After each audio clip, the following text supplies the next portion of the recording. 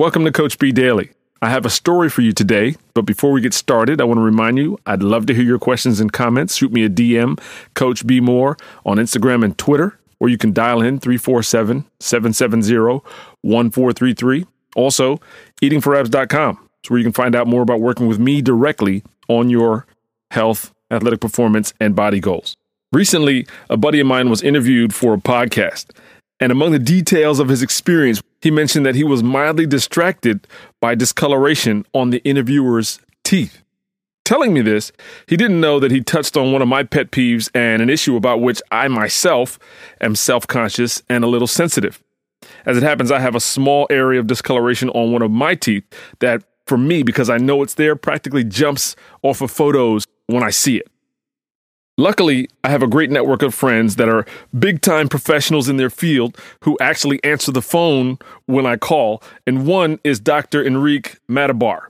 Enrique and I went to undergrad together. He's now a talented oral surgeon in Washington, D.C., and I told Enrique that I was considering having tooth whitening, but I have concerns about preserving my enamel and also about creating sensitivity to hot and cold.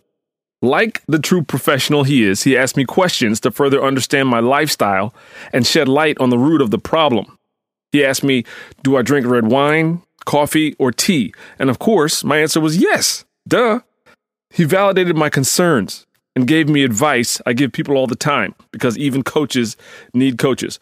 When I give this advice, I say the first step to digging out of the hole is stop digging.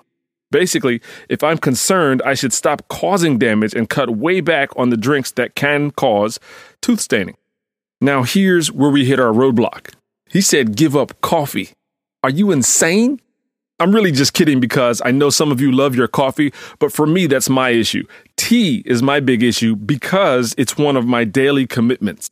I drink green tea daily as a part of my wellness plan for its many health benefits and the fact that there's research that indicates that a daily green tea habit might help us prevent cancer. It doesn't take much more to convince me. So thanks to Dr. Matabar's advice, I made an adjustment. I still drink green tea daily, and I haven't done any tooth whitening. However, I have all but eliminated red wine and probably drink 1/10 of the coffee I used to drink. I'm in it for the long haul. Healthy solutions aren't perfect, but weighing the cost versus benefits in this case is a no-brainer. In the case of cancer versus my smile, the smile's going to take the loss every time. I'm Coach B Moore. Visit me on eatingforabs.com. I'll talk to you tomorrow.